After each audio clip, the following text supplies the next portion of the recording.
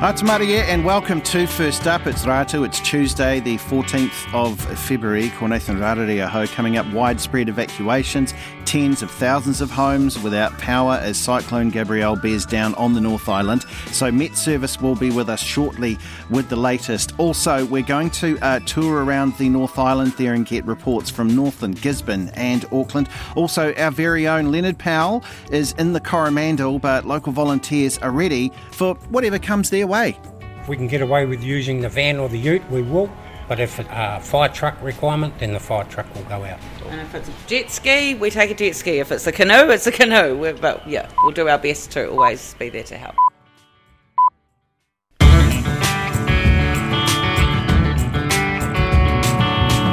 Kia ora everybody, welcome to First Up. Woo, what a drive into work this morning. If you are in a job where you could work from home rather than at work, I'd suggest do the at-home option today. But look, we're here for you, and yes, we will have Met Service coming up very soon to update you where we can. We head up to Northland as well, also out to Gisborne and to the Coromandel.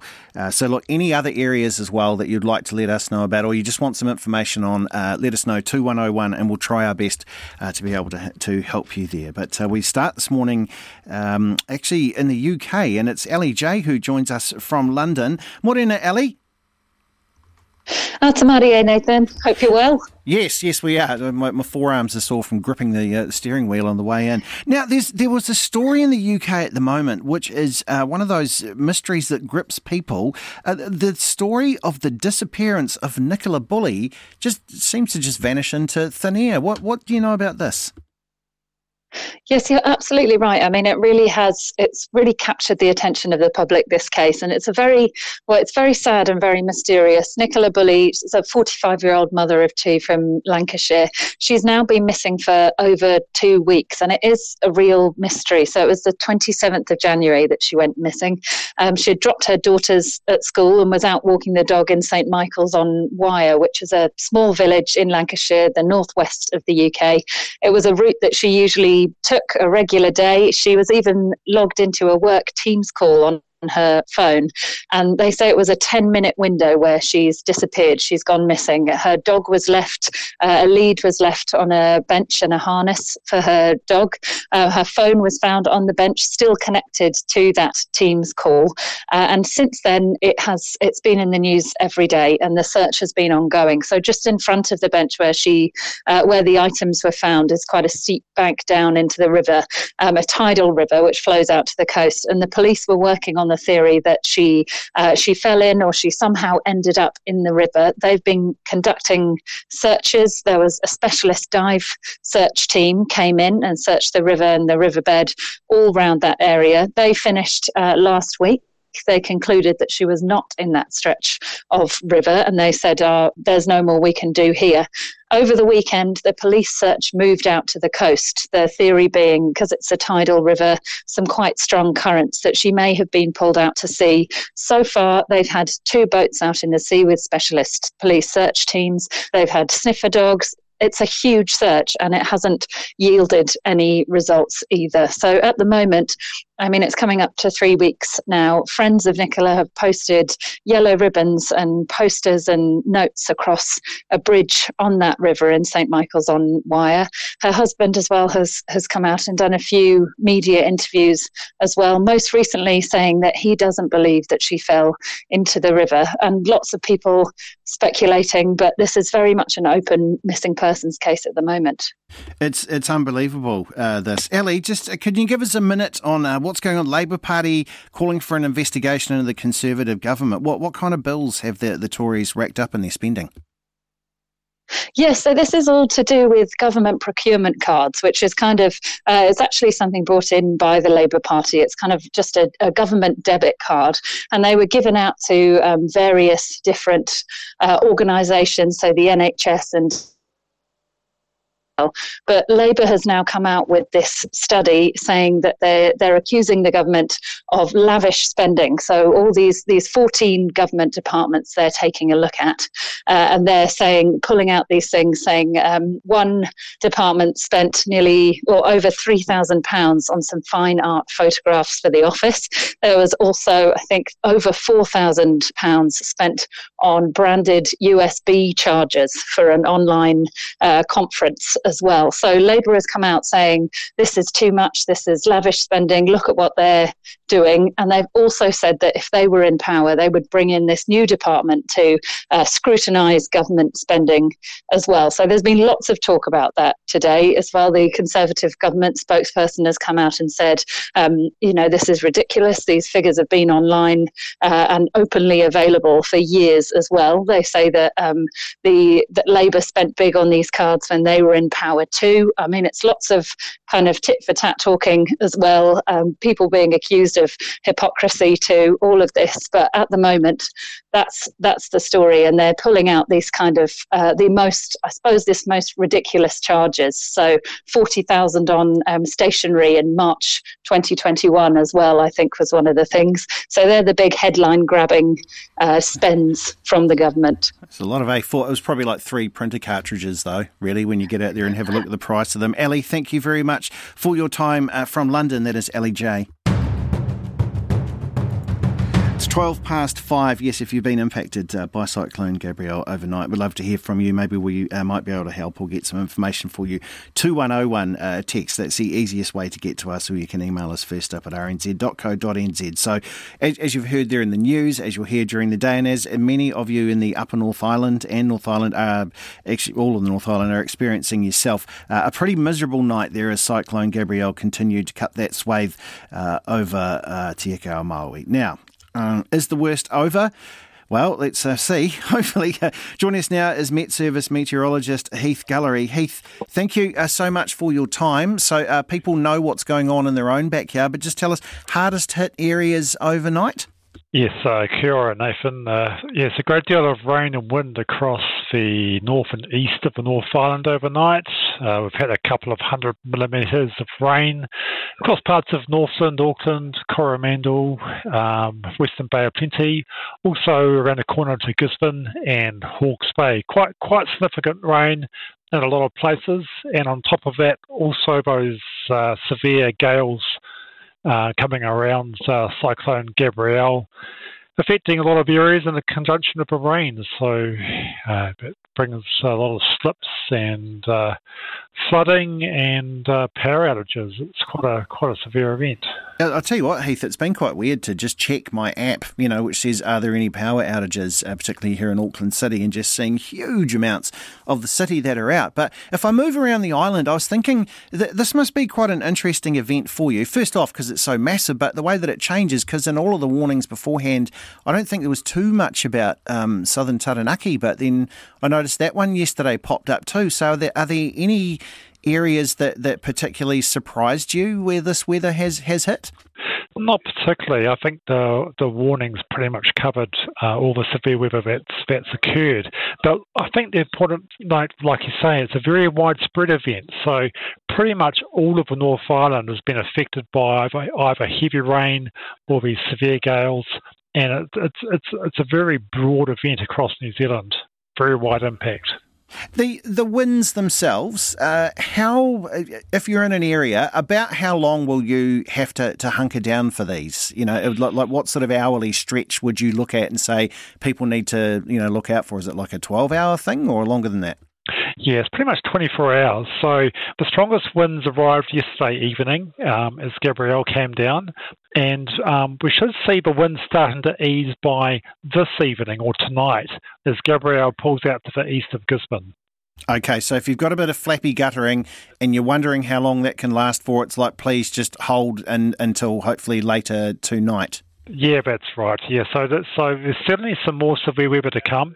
And what I would say to people is just keep an eye on the Met Service forecast, keep an eye on the warnings, and certainly listen out to any advice from Civil Defence. Okay. Are there any areas today of the country that you look at and say, this might be one of the worst days for you? Like, what are the areas of concern particularly for you today? Yeah, absolutely. So still problem areas. We're still expecting heavy rain across Northland today. We've got some very heavy rain occurring at the moment in Hawke's Bay. And that's going to be easing during the course of this morning, but then pushing down through the Wairarapa and into eastern parts of Marlborough. That's incredible. So we wait there until this evening. Northland in particular, this is like 1 to 3 days, isn't it, that they've had of this. It's just must be so relentless for them. When you have a look at this, can you give them a time to hopefully hang on until today? Yeah. Look, we'll see the rain easing to a few showers this afternoon and this evening, and that kind of carries on through tomorrow. So there is a bit of respite on the way, but certainly feel for them. They've had some really rough weather. Heath, I know it's horrible to do this, but there's not another one coming behind it or something else forming up there in the middle of the planet that's headed our way, is there? Look, there's nothing in the short term after Gabrielle moves away, but still got a few months of summer into autumn, and there's always a prospect of something else moving down from the North Tasman Sea. We've just got to hope, or the Coral Sea, we've just got to hope that doesn't happen, because I think New Zealand's had pretty much enough of these events the last month or two. Oh, we have. Hey, thank you very much for your time and your knowledge. So hopefully, dear listeners, you managed to get some information for you. Hang on there for those of you up north as well. Boy, Northern, you've taken a hammering, and Coromandel as well. It's pretty horrible. We'll be live in Tairua later on, where our own Leonard Powell went down there, so we'll be waking him up soon to have a chat to him for this situation. But we'll just go to Japan now, actually, where people are getting ready, because it is Valentine's Day. It's a far bigger deal than it is here, and as our Tokyo correspondent Chris Gilbert explains, it shines a rather revealing light on the country's psyche.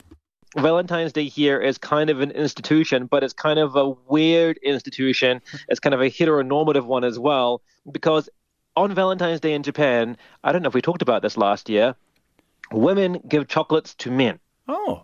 Women give chocolates to men. Men do not give chocolates to women on Valentine's Day. And not just that, you give chocolates platonically to men. So like when I first moved to Japan many, many years ago, I worked in an English school, and I walked in on Valentine's Day, and I had a whole bunch of schoolgirls giving me chocolates for Valentine's Day. And I was like, whoa, okay, thanks. Yeah. And then I ran out of the building as quickly as I could. It's a platonic thing here, and there's different types of chocolate. Okay. The first type is giri chocolate. Now, giri means obligation, kind of in Japanese, which can be a hassle, but it's kind of the thing like, I have to go buy all the guys in my office. I have to go buy them chocolate for Valentine's Day. Oh, okay. That is giri chocolate. That's giddy. And then it is giri. And then the second type is the more classic type, the one you might be more familiar with. It's called honmei chocolate. Honmei means like your favorite, and so it's the chocolate you give to your favorite person. A little bit closer to what we know about Valentine's Day. So a woman will give this to the man that she has genuine romantic feelings for or a crush on.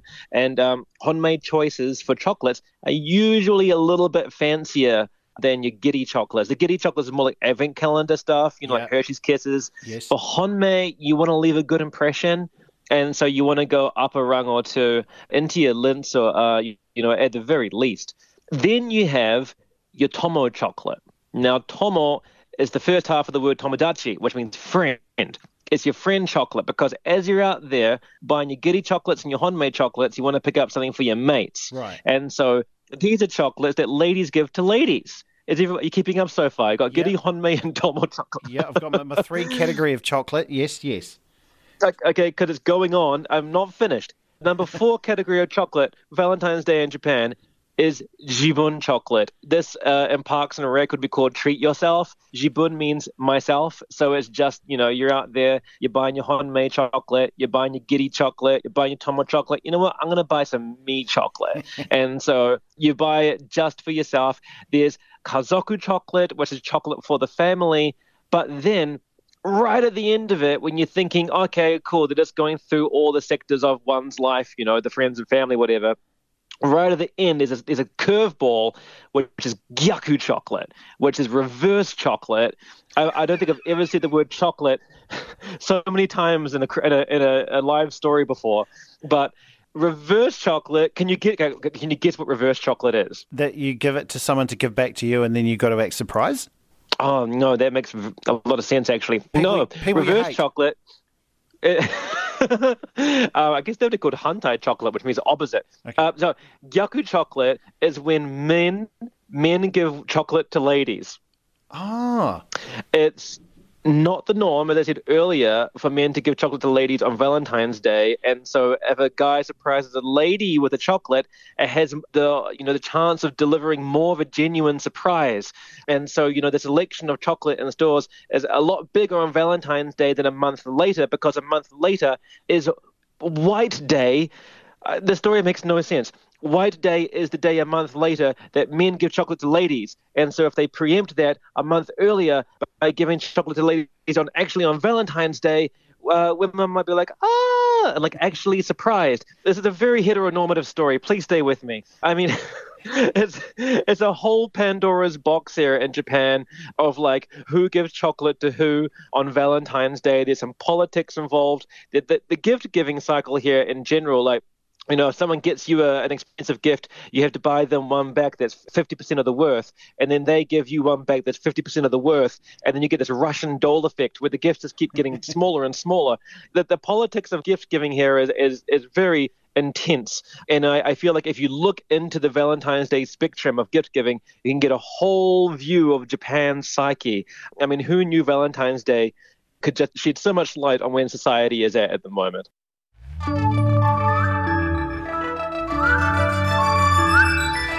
It's 5:22. I'm Nathan Rarere here at First Up at RNZ National. So coming up, we will be touring around the country to get reports, Northland, Gisborne, Coromandel, and any other live updates that happen along the way. Stay tuned here. Yeah, huge weather event going on around the nation. We were hoping to get up to Taumata Makuku here to speak to Joey Rapana, and that's just a little settlement there between Kawakawa and Moerewa. It seems our communication lines are down there, but we will be hoping to bring you reports from Northland sometime here during the show. But of course, you would have seen the last big weather event that came through, onions washing up on people's front lawns around Pukekohe, and it wasn't a sight you see every day, but of course that town famous for vegetable growing took a battering from that rain, the latest setback over a tough period for the industry, and we'd sent Leonard Powell down the motorway from Auckland to see how the rebound is going.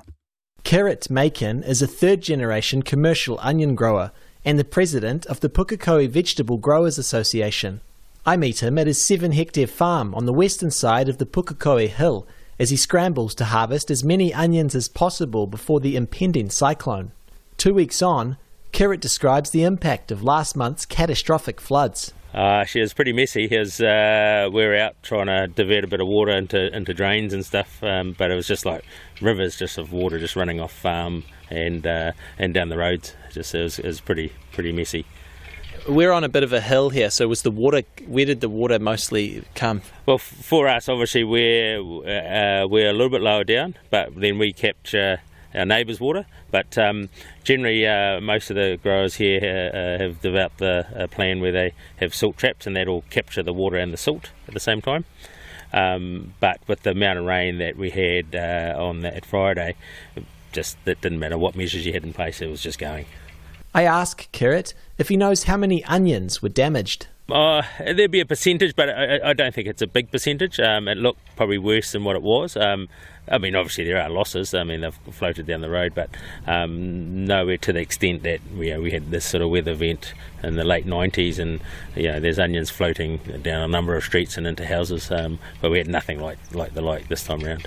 While many onions were drenched this time around and required time to dry out, Kerrit says only those washed off the farm were written off. All the onions that are on in the field and on above ground, they're fine in the sense that if they've been lifted and above ground. It's where you've got issues where they've run into roadside drains and stuff like that, where you'd just say, no, they're contaminated. You'd have to throw that because it's too big a risk. Auckland's wettest January on record couldn't come at a worse time for many fruit and vegetables, including the onion harvest, which is typically December and January. The ones that got rained on, so because they're sitting a bit further down the soil because of the amount of rain, we'll just put them through another machine just to aerate them out, and it just helps them dry a bit better underneath. and then we'll come through and harvest them.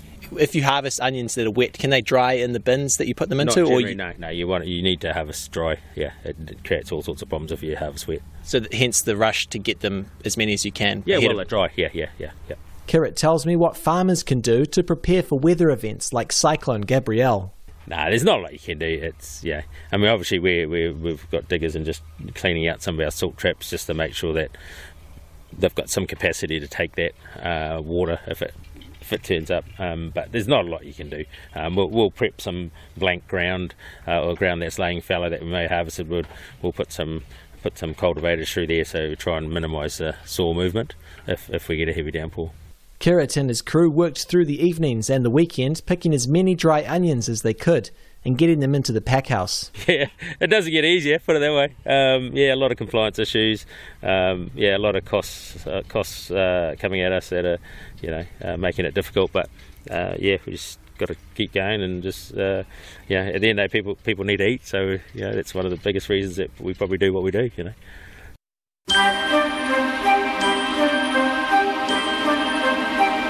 Like sands through the hourglass, so are the days of our lives. It's the 14th of February, this day of our life, the day that New Zealand men get home at 5 o'clock and go, oh, shall we just get a cooked chicken and some baps and go and have a picnic? I'll never fall for it. Anyway, let's find out who was born on this day. Simon Pegg. Love Simon Pegg. Great actor, born 53 years ago. Speaking of great, Maceo Parker. Woo! He's 80 years old today. George Washington Gale Ferris was born on this day. Junior. In 1859, he was the engineer and the inventor of the Ferris wheel. It was constructed at 1893's World Columbian Exposition at Chicago, and people went, I like the look of that. Going to have one. Sticking with inventions, Alexander Graham Bell and Elisha Gray both file a patent for the telephone on this day in 1876. A long legal battle ensued, which Bell ultimately won in 1888, so he's counted as the inventor ahead of Elisha Gray. On this day in 1989, the first of 24 satellites for your GPS system was put into orbit. Aren't we grateful for that at a time like this? And on this day in 2005, a little website was launched you might have heard of called YouTube. Chad Hurley, Steve Chen, Jawed Karim, 3 former employees of PayPal, went, let's put this up there. So the very first YouTube video wasn't uploaded until April the 23rd, and it's just a little video called Me at the Zoo. It's very boring, but it features Karim at the San Diego Zoo and has now been watched more than 13.5 million times. So there it is, YouTube. I thought it would be older, but it was born on this day in 2005, and someone decided in 1991, it'd be a great movie to release on Valentine's Day, The Silence of the Lambs. Is that a date movie? I'm not sure. Anyway, that's what happened on the 14th of February.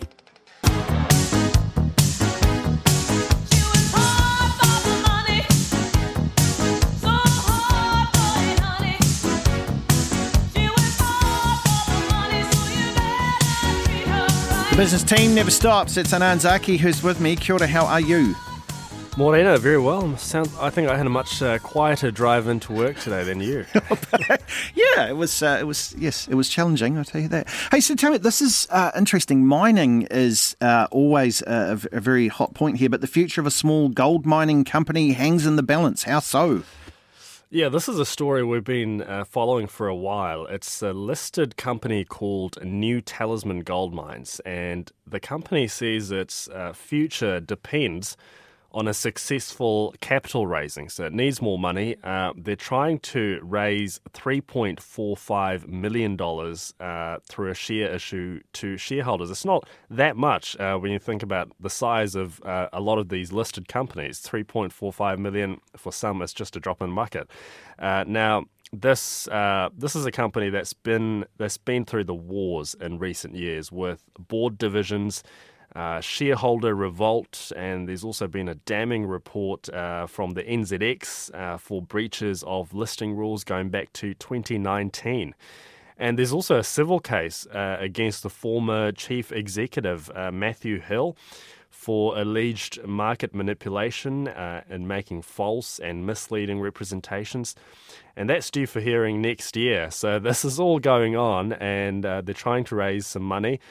So the company's chair, Samantha Sharif, says if New Talisman can't complete the capital raise, the board of the company, that they believe that there are very few options left for the company, and they need the money to get the Talisman mine near Waihi back into operation. And their goal is basically to produce gold, which is pretty important for a gold mining company, and be generating returns for shareholders by the end of this year. So very interesting, chaotic story that's been going on for the last few years. Yeah, Anand, thank you very much for your time. Anand Zaki there. You can hear more from the business team on Morning Report this morning at 10 to 7. If in this weather you're still out there trading the New Zealand dollar, let's see how the cyclone has affected it. It is worth 63.44 US cents, 91.39 Australian cents, 59.31 euro cents, 4.33 yuan and 84.19 Japanese yen. Well, it's time to get basically a gathering up of all the information that we've managed to get you. This is for up around the Auckland area. Jonty Dine, our RNZ reporter, is with us. Jonty would normally be here in the studio, but it's actually pretty horrible, so we've had to call you. G'day, Jonty. How are you? Morning, Nathan. Not too bad. Yourself, mate? Very good. I'm going to do away with this how was your trip into work this morning question, because, in fact, maybe you can just explain for people out there what's been happening overnight around Auckland. Plenty of carnage overnight. It's not just Auckland. That's across the North Island. A number of evacuations. People have been escaping floodwaters. There have been houses collapsed, even trapping people here in Auckland. Regions have been cut off. So it's been a pretty miserable night for a lot of people. And as I said, excuse me, pretty well all the North Island's been affected. A few places were spared. Yeah. I understand, though, particularly up out of the northwest of Auckland there, out at Muriwai, a pretty horrible situation there with a couple of houses, maybe people trapped. What's the latest on that? Yeah, that's right. The reports we had were 2 houses collapsed on Mutara Road in Muriwai, trapping people, and one of those trapped was a firefighter. We are trying to get an update, of course, hoping everyone's okay in that situation, but we'll certainly come back to you with the latest on that. Okay, so where does it look like the cyclone is at the moment? So the cyclone at the moment is southeast of Mercury Island, so that's east of Coromandel, and it's moving down the northern part of the North Island. Met Service told me its pressure is currently 966 hectopascals, so that's a new term I've learned this morning. Okay, yeah, that air pressure there's gone down there. What is in store for today that you know about? Unfortunately, more bad weather for most of the regions already suffering. The Met Service have said the winds should ease as Gabrielle sort of heads east of Tairāwhiti. But yeah, as I said, there will be more heavy rain across regions such as Hawke's Bay and Wairapa, and that's even going to move as far south as Marlborough. Okay, Jonty, thank you very much for your time on that. RNZ reporter Jonty Dine, as we said, he was hoping to be in here this morning, but conditions very horrific, not too great there as well. We were also hoping to speak to the Gisborne Mayor, Rahette Stoltz, but see, this is what's happened already. Northlands, unfortunately, dropped out this morning, so has Gisborne Tairāwhiti. So look, we hope if you're able to hear us down there in Gisborne and Tairāwhiti area there, the East Coast, also Hawke's Bay as well, that you're hanging in there. As we heard earlier from Met Service, this goes through until tonight, particularly for the Auckland area, and Hawke's Bay, Tairāwhiti, you will be getting a little bit more of that as well. And of course, around Gisborne recently, I know that any of the recent storms that have come have brought down a lot of that slash from up in the logging area, which we saw it there as well, but it certainly hasn't had time to clean up. So there'll be a lot of debris out there in the water as well. As I have a look just very quickly here at power outages around Auckland. It's Waiheke Island. You're back online, which is good. It's really the central city that has its power, but certainly around, particularly the Clevedon area around this way, because that's the way the winds that are coming and battering, and also I can see around Titirangi and almost Blockhouse Bay areas as well. They're getting hit with winds that they don't normally get hit with. So this is really the big problem there for Auckland City itself. Anyway, it is time to go to the news with Vicky. Yeah, widespread evacuations, tens of thousands of homes without power. We will attempt to get to Leonard Powell, who's in Coromandel, and we think he might be around one of the evacuation centres there in Tairua. I know there's been a big concern, particularly of those of you on the eastern side of the Coromandel, so hopefully we can bring you some information on that.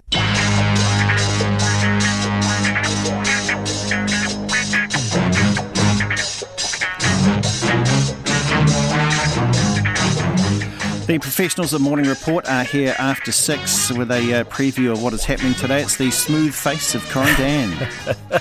I'll tell you what, he had a shave today and it certainly created quite the hubbub. Well, there's only so long you can carry on with that palaki, the summer beard. Very much not feeling like summer out there this morning, though, is it? No. We've got a big morning ahead to cover. There's so much of the country that is being affected in the North Island in particular. So we will be right across that this morning, Nathan. I know that yourself as well have been dealing with this. It's difficult. Communications are difficult because we're struggling to see a lot of flooding, it seems, or certainly a lot of water, river concern in the eastern parts of the North Island. That's Hawke's Bay, Bay of Plenty. Esk Valley is an area which has just been told to evacuate immediately. So that's a concern. Then there's the slips in Auckland, which are of serious concern with a collapsed building, it seems, 2 houses, in fact, in Muriwai, trapping 2 people. So that is an ongoing situation as well. And then you throw in the wind, Northland still being hammered, Coromandel still being hammered. There's so much to get across. So we're going to be very busy this morning just working our way through this as New Zealand wakes up, as we start to see the extent of the damage from the cyclone, which is frankly looking pretty serious so far this morning. Yeah, relentless. Actually, it's almost, it's 1 year since, what was the other one? Cyclone Dovey that came down. I remember that at the time. We thought that was a big deal, but that was only a Category 1. I mean, you look at the map this morning, the weather, I don't know if you look at that, I've become obsessed with the old weather maps. Yes, the spinny one. It's just right smack on the top of Coromandel and really doing its thing. So hopefully it will start to ease over the course of the morning, but the wind is going to kick in, is going to stay pretty strong all day. That's something to watch out for people in Auckland. A lot of roads closed. It's also too many to go through, but driving anywhere in the North Island at the moment is perilous and is to be advised against, I would suggest, at this stage. Yes. So, did you catch we right across that, but I've got to ask Nathan, did you watch the Super Bowl? I did. I was very lucky. I didn't lose any power the entire way through, and it was fun. What a shootout. That was great fun, that game. My goodness me. It was great to see it go down to the wire like that and lose on a penalty. I know. The guy, he did it though. He did, yeah. He even admitted afterwards, I grabbed him. So, yeah, but the Philly, you know what? Most importantly, the Philly fans managed to climb their poles. I saw someone climbed the pole. Even though it was greased up. So there you go. They've got to get better grease. We'll talk about that during Morning Report. Thank you very much. There's Corindan. Well, yeah. Look, hey, it's just gone high tide in Coromandel as Cyclone Gabrielle bears down on the already flood-soaked region. One of Coromandel's main roads, State Highway 25A, which connects the peninsula's east and west coasts. It's impassable now. There's a massive slip that's there. Emergency Management Minister Kieran McAnulty said yesterday that helicopters are on standby should the storm completely cut off the Coromandel's east coast. Gee, they'd be brave to fly right now. Our reporter Leonard Powell, speaking of brave, made his way to Tairua. He was out in the wild weather yesterday and filed this report. So I'll take you in the fire station and you can meet some of our crew. Volunteer firefighter Shani Champion has lived here for 37 years and she's never seen anything this bad. But Tairua's a pretty cool place and we have a big bunch of people that always step up and step in and help out. That's what communities are for. It's Monday afternoon and the region's yet to feel the full force of Cyclone Gabrielle, but already they've helped a woman escape the floodwaters.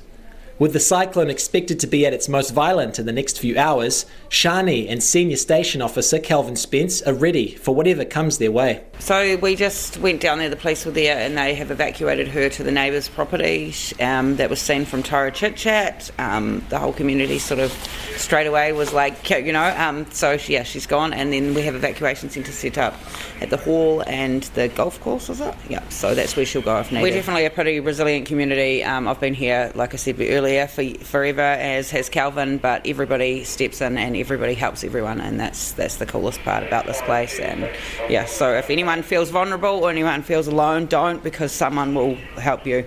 And call 111 for anything. Would you be taking out the truck likely or the van if things get bad? It all comes down to the call out that's required. If we can get away with using the van or the ute, we will. But if it's a fire truck requirement, then the fire truck will go out. And if it's a jet ski, we take a jet ski. If it's a canoe, it's a canoe. We'll do our best to always be there to help. Across the road, Shani's sister, Autumn, is cooking free meals in her Thai food truck for those in need. There's no power, so gas it is. I just reached out to anyone that needs a hot meal, so it doesn't matter who they're for, just anyone, if you're hungry and need a hot meal, then yeah.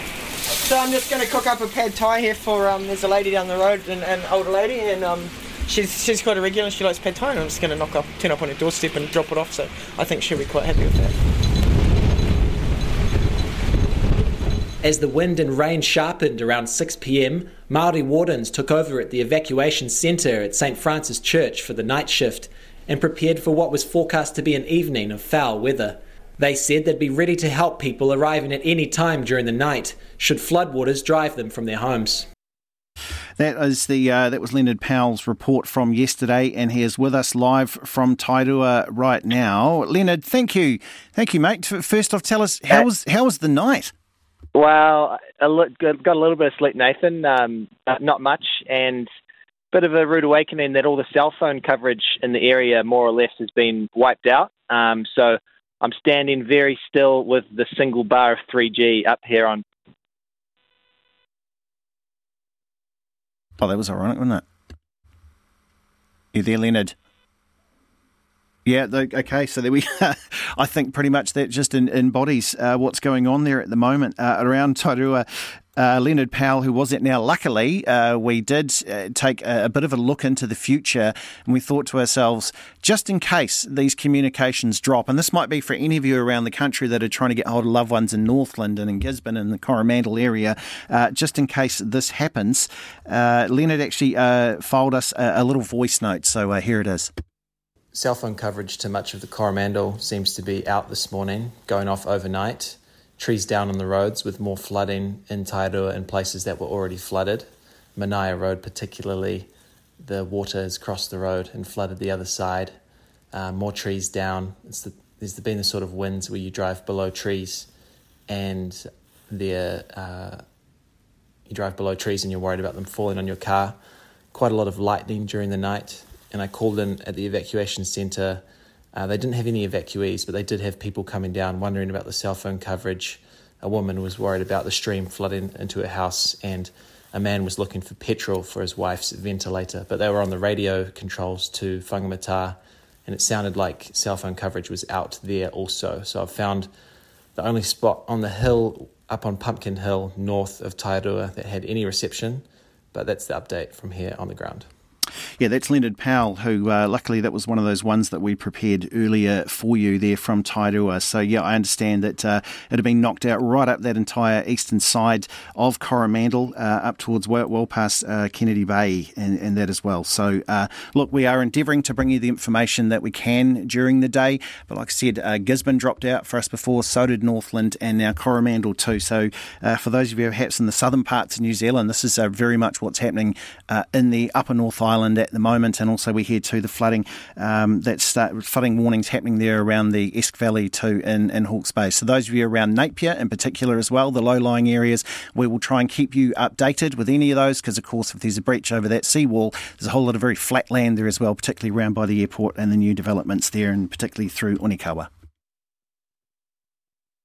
So what we're going to do now is go to Nationals Deputy Leader Nicola Willis, who's with us. Morena, Nicola, thanks very much for being up early with us. It's been a terrible fortnight for Aucklanders, particularly after the floods, also Northland and that as well. But it seems like a bit more preparedness has happened there in the big city in Auckland. Well, morena, Nathan. A huge few days for many people in the Upper North Island. My thoughts to everyone in the Coromandel, Northland, Bay of Plenty, Auckland, Opotiki, Gisborne, Hauraki, who are affected by this terrible cyclone. I think you're right. We have had some good warnings out to people to get ready, to be prepared, instructions about what to do and who to listen to and what evacuation services are available. And that is a big improvement from what we saw before the recent floods. And I would just encourage people who are listening to keep listening to those civil defence advisories, to stay off the roads if you can in Auckland, to stay home if you're safe and able, and to keep checking in on neighbours and loved ones to make sure that they are okay. But look, a tough time for many right now. Yeah.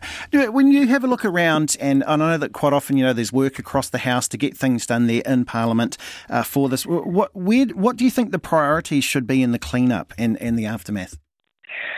Well, look, the priority will be restoring electricity to those tens of thousands of people who don't have it, making sure that search and rescue services have done their work to find and identify those who have gone missing. I understand that search and rescue crews are being deployed up the North Island from elsewhere around the country, supporting our emergency services personnel who are going to be doing that clean-up work where lives and livelihoods are threatened, clearing the roads and making sure that electricity and phone services are available.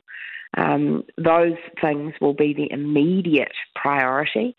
And then beyond that, I know that many New Zealanders are going to be thinking about how we can make sure that our cities and our regions are better prepared for severe weather events in future.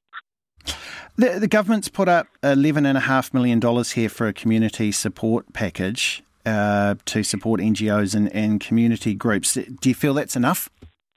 Well, look, I think that's an important start because what we have seen even in these past 2 weeks is the need in the community from those families and individuals who've lost their homes, from those who don't have insurance and have lost the possessions in their homes, people who have lost access to their homes, and all of that means that there is some unmet need in the community. I do want to make a shout out to the community groups that have just been incredible in terms of rallying people and support and resources and getting them out to people. Our MPs in Auckland tell me that some of the work on the ground has been pretty phenomenal. People, yes, rallying around some organisations, but small businesses, individuals saying, what can I give? How can I help? And you've seen people preparing meals, you've seen people donating goods, you've seen people getting in there and getting stuck into helping out. So that's fantastic. And I am pleased to see that community organisations are getting support to further those efforts, because often that support is so much more effective, powering up the likes of a Butterbean Motivation who already have those links and relationships in the community and are motivated to help the people in their community. That's a really effective way of doing things. Actually, I was thinking that, Auckland's leadership, I think the public felt very let down by their leadership. Obviously, with, the floods that happened a couple of weeks ago, I think a lot of people thought we've got to take this into our own hands. And people prepared anyway. In fact, there was a wonderful community response there with all sorts of sandbags going on. When you mentioned there about the community groups, do you think perhaps that Auckland's leadership now might have learnt that it's better to work with the community groups than I guess say we need to cut this level of bureaucracy? Well, what's clear to me is that in these few days leading up to the cyclone hitting our shores, our emergency authorities and local authorities have been far more coordinated and concerted about ensuring that people had warnings and clarity about what to expect and advice about how to evacuate. And it does seem that coordination between community, local government and emergency authorities is happening more effectively, and that's really good to see. Yeah, it's just such an interesting time here for New Zealand and the North Island. When you have a look at the infrastructure that's around, because I know a lot of people wondering about this as well, how will we upgrade our infrastructure to make sure, because these events are going to keep happening now, aren't they? Well, they are. We have been warned by scientists for many years now that one of the effects of climate change is more extreme weather events. I think we often think about the rising sea levels and the effect of higher temperatures, but of course along with that will come more extreme weather events like those we have seen in the past couple of weeks. So what that means for New Zealand is that city by city, community by community, we need to assess our resilience, we need to assess those areas of high risk, and we need to prepare for the future. Now, it's National's view that that's going to require a step up in investment in infrastructure, both infrastructure for resilience purposes, but also making sure that we are replacing that infrastructure which is lost during those events. So we want to see that done very closely with communities who know their areas best. We want to see communities being supported to identify those particularly flood-prone areas and hotspots, to identify those coastal areas that are very prone to erosion and slippage, and to take steps to ensure that those areas are safe in the future. Yeah, National's Deputy Leader Nicola Willis, thank you very much for getting up early for us here today. Well, yes, we'll head to morning reports now, but have a listen for this weather forecast at the top of the hour. It will be long, it will be thorough, because there is a lot to report today, but I even see, in the South Island there, Westport, Franz Josef, those areas there, you've got a huge amount of wind buffering in for you today. So I think they love to do Place to Be. I think Place to Be is Dunedin today, so enjoy that one. But yes, for the North Island, lots going on for you today. Try and hang in there. Apparently we need to make it through to tonight, those of you in the northern regions. Our heart goes out to Northland and Coromandel and the East Coast. Morning Report is next with Kim and Corin. From all of us here at First Up, have a good day.